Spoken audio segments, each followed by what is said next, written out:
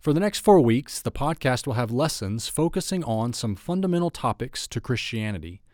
Today's lesson, Glorying in the Cross, by Mike Vestal, uses the cross to reveal the magnificent glory of God. When we look at the cross of Jesus Christ, we should see it as the stage for God revealing His glory in all of His greatness and all of His splendor. Join us in considering this foundational element of Christianity, the cross of Christ. How we need to glory in the cross of Jesus Christ. The cross is the stage upon which the glory of God is most clearly revealed. We need to look at the cross in a number of different ways. We need to think of the cross in terms of salvation. We need to think of the cross in terms of victory. But as great and as marvelous as those concepts are, we must also think of the cross in terms of revelation. The cross reveals the magnificent glory of God. The Bible has a lot to say about God's glory. In Psalm 19, verse 1, the heavens declare the glory of God, and the firmament shows His handiwork. When Jesus walked this earth, after His first miracle, turning water into wine, in John chapter 2, verses 1 through 11, the Word of God says that that miracle manifested or declared His glory, that He indeed had been sent by God the Father. In John chapter 12, verses 27 and 28, Jesus said, "What shall I say? Father, save me from this hour, for to this hour have I come. Father, glorify your Son." And there is a statement made by God in response. When Jesus says, "Glorify your name and glorify your Son," God answers from heaven and says, "I have both glorified it and I will glorify it." In John 17 and verse 1, we see the glory of God as the hour for Jesus to be taken away is seen. He says, "Father, glorify your Son, that your Son may glorify you." Oh, when we look at the cross of Jesus Christ, we need to see it as the stage for God revealing His glory in all of His greatness and in all of His splendor. As we think about glorying in the cross, one might ask, how does the cross serve as a revelation about God? How does the cross reveal God? How can we see the nature and character of God in the cross? Well, those are good questions, well worth our considering together. In the first place, when we think about the cross of Christ, we see the holiness of our glorious God. We see the glory of His holiness. In 1 Samuel 2 and verse 2, the Word of God says, "There is none as holy as the Lord." Of all the qualities, of all the attributes of God, holiness is the only one that is three-peated in God's Word. And here's what I mean by that. In the Old Testament, in Isaiah 6 and verse 3, in the New Testament, in Revelation 4 verse 8, the Bible says, "Holy, holy, holy." God is the absolute embodiment of holiness. And we see that in the cross. Habakkuk 1 verses 12 and 13 state, "Art thou not from everlasting? O Lord, my God, my Holy One?" And then it goes on to reveal that God is of purer eyes than to look upon sin. Sin separates men from God. Isaiah 59 verses 1 and 2. And when we think about defining or describing holiness, holiness has to do with the absolute separation that God has from all that is wicked and evil and sinful, and the absolute and total purity that He possesses. Holiness has to do with God's great love for what is good and His great hatred for what is evil. Psalm 97 and verse 10. Amos 5 and verse 15. In the cross, we see the great holiness of God revealed. But not just that. In the cross of Christ, we see God's holiness, to be sure, but we also see God's wrath. The Bible says, all have sinned and fallen short of the glory of God. Romans 3 and verse 23. There is none righteous, no, not one. Romans 3 verses 9 and 10. The wages of sin is death. Romans 6 and verse 23. We see in the cross of Christ not just the holiness of God, His absolute hatred of sin, and His love for what is pure and good and right. We see in the cross of Jesus the holiness and the wrath of God. The wrath of God has been revealed against all unrighteousness. Romans 1 and verse 18. God shows wrath to the sons of disobedience. Ephesians 5 and verse 6. Those who do not trust and obey God, according to John 3 and verse 36, the wrath of God abides in them.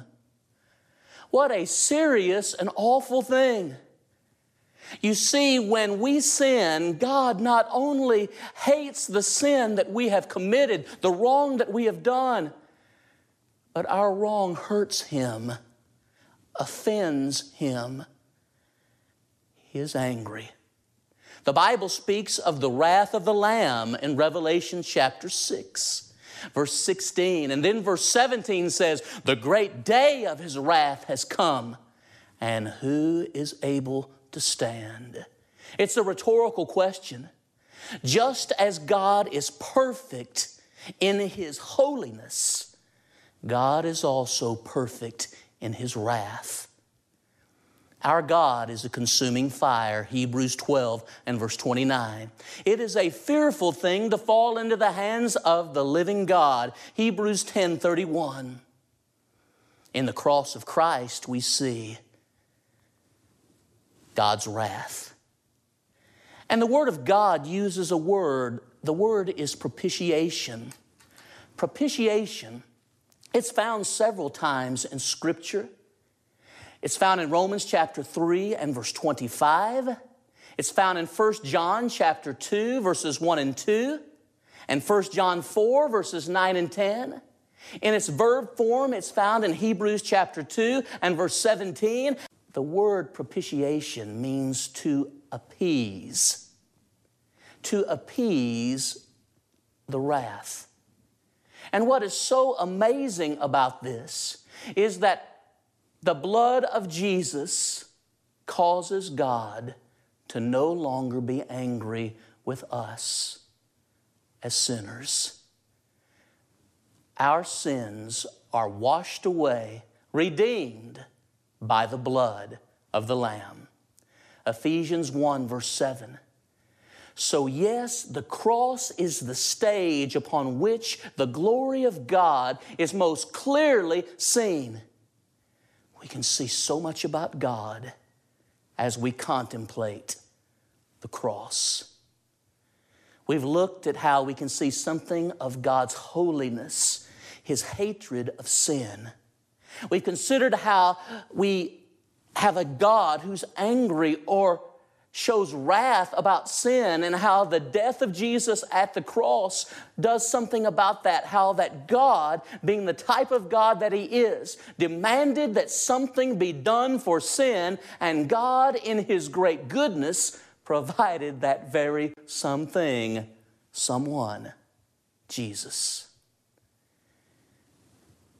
But as we continue, we need to think about the cross of Christ and how the cross of Christ shows the glory of God's mercy.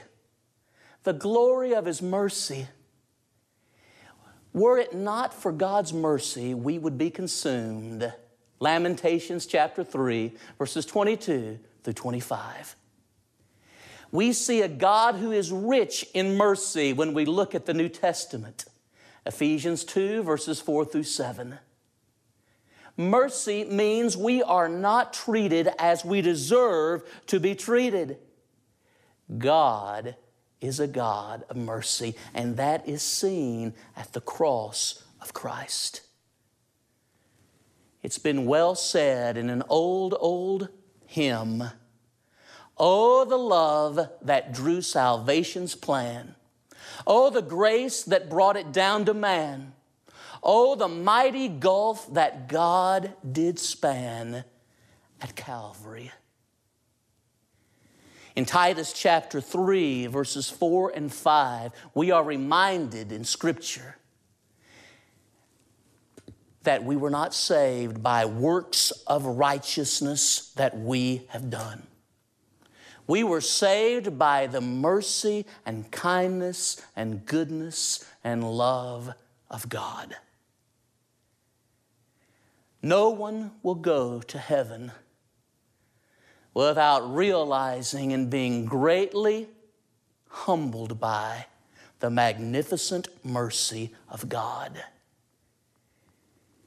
In 2 Corinthians 5 and verse 21, Jesus became sin, although He knew no sin, for us.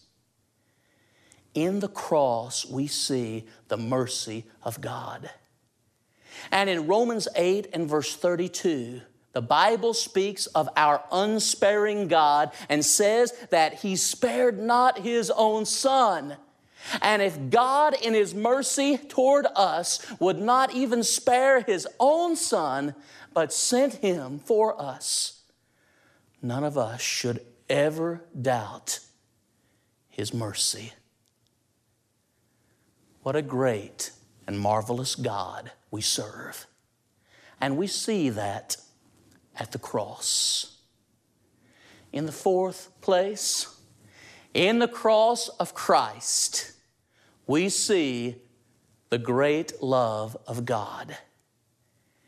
We see His tremendous love, and Paul would speak of the love of God and say that it's impossible to comprehend the breadth, the length, the depth, and height of God's love, which passes understanding. Ephesians 3, verses 17 through 19. But when you and I look at the cross, we will see the love of God, God's glorious love. In Jeremiah 31 and verse 3, God says, "I have loved you with an everlasting love." 1 John 4 and verse 8, God is love. According to 1 John 4, verses 9 and 10, it's not love that we loved Him first, but rather that He loved us and sent His Son to be the propitiation for our sins. We are saved from God's wrath by the blood of Jesus. Romans 5, verses 8 through 10. And in Jesus Christ, we see the magnificent love of God. John 3 and verse 16 uses a little adverb, an adverb of manner or of degree, to describe the great love of God. And the Word of God says, "For God so loved the world." There is an ocean of meaning in that little word, so. For God so loved the world. And friends, He didn't just love those who were moral and good and kind and sweet. If you look at Romans chapter 5 and its beautiful depiction of God's love, God loved those who were ungodly and without strength. Romans 5 and verse 6. God loved those who were sinners. Romans 5 and verse 8. And that's all. God loves those who were His enemies. Romans 5 and verse 10. When we think about the awfulness of sin and the holiness of God and His wrath regarding sin, how thankful we should be for the mercy and love of God that's seen at the cross. In Matthew chapter 27 and verse 46, Jesus said, my God, why have you forsaken me?" In saying that, He quoted from Psalm, the 22nd chapter and verse 1.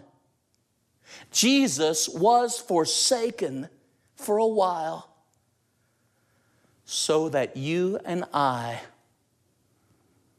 would never have to know what it means to be without God and without hope.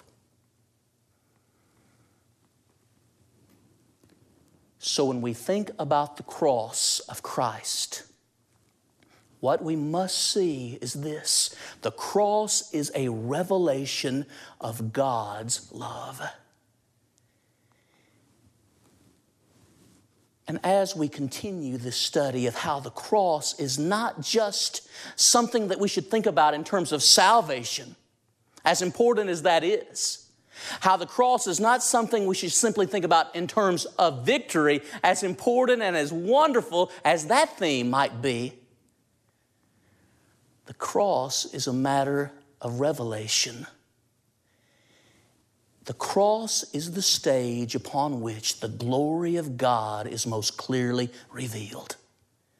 We can see so much about the nature and attributes of God when we seriously think about the cross. The closer we draw to the cross, the closer we will draw to the God behind that cross. Fifth and finally, as we think about glorying in the cross and what is involved in that, what's entailed in that, in the cross of Christ we see this quality of God. We see the grace of God. The grace of God which brings salvation has appeared to all men. Titus chapter 2 and verse 11. Ephesians 1 and verse 7 and Ephesians 2 and verse 7 each speak of the riches of God's grace. In 2 Corinthians 8 and verse 9, the Apostle Paul, through the Spirit, said, "You yourselves know the grace of our Lord Jesus Christ, that though He was rich, yet He, for your sakes, became poor, that you through His poverty might become rich." It can be said that Christianity stands or falls on the matter of grace. There's no religion on earth that has anything that remotely compares to the grace of God as seen at the cross. In John chapter 19 and verse 30, our Lord cried, "It is finished." The debt has been paid in full. An old spiritual song says, "Jesus paid it all to Him I owe. Sin has left a crimson stain, but He washed it white as snow." Here's 3 commonly given definitions of grace which help us to appreciate the scope and the magnitude and the richness of the word. Some people have defined grace, and rightly so, as unmerited favor. Unmerited favor. That's a good definition of grace as far as it goes. But it's sort of like describing my wife's chocolate cake. Unmerited favor is good, but it doesn't describe as richly and fully as one might like what her cake is like, and certainly not what God's grace is like. Maybe you've seen the acronym GRACE. Grace, God's riches at Christ's expense. God's riches at Christ's expense. It's a good definition too, because it adds another nuance of understanding to the word.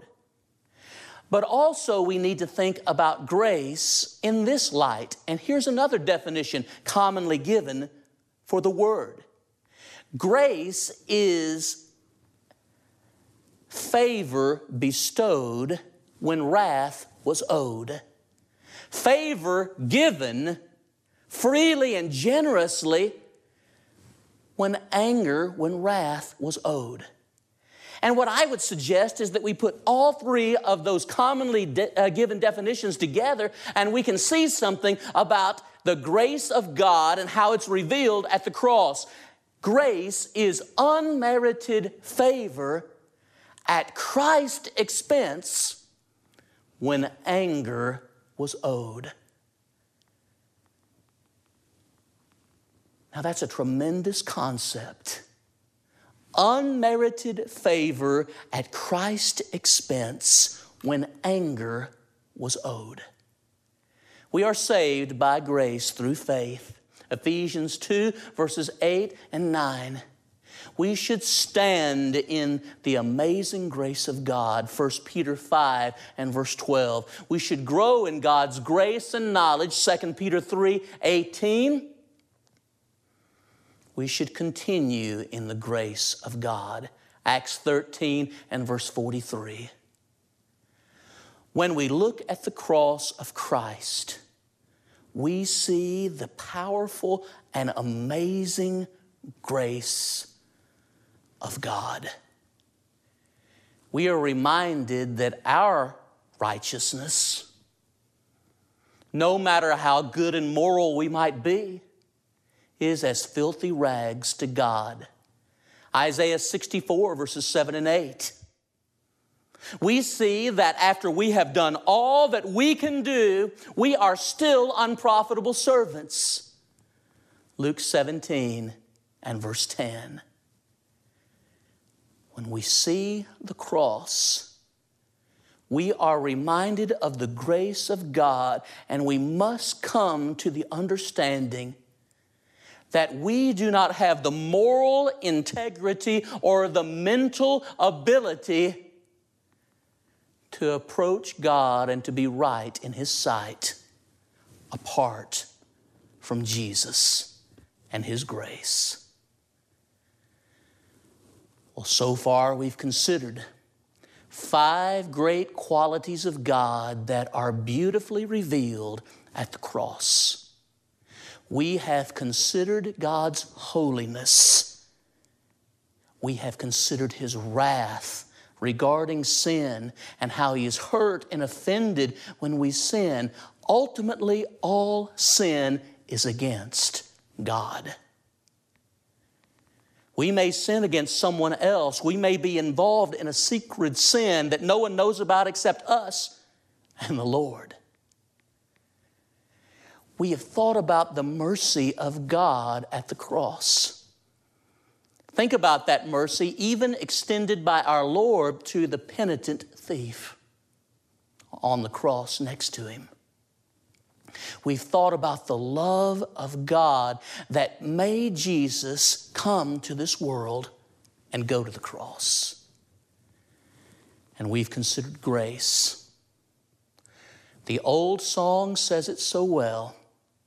Amazing grace, how sweet the sound that saved a wretch like me. I once was lost, but now am found. Was blind, but now I see. In looking at these qualities of God, we can't help but be humbled. We can't help but be made more thankful and appreciative for a God like that.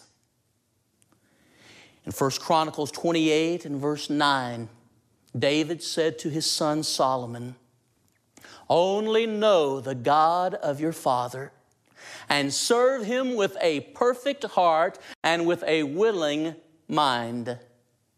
In John 17, verse 3, Jesus says, "It is eternal life to know God and the one that He has sent, even Christ." The Apostle Paul would say in Philippians 3 and verse 10, and here's a man who's seen so much and done so much as an apostle of the Lord. He would say, "I want to know Christ and the power of His resurrection." When we view the cross does speak of salvation. The cross does speak of victory. But the cross reveals a God that you and I must be greatly interested in knowing truly, deeply, richly, and intimately. When the Lord was on that cross, a soldier said, "Truly this man was the Son of God." And when we think about all of the purposes of God and all the revelation of God that we are given in the cross, we say the same thing. Truly this man was the Son of God.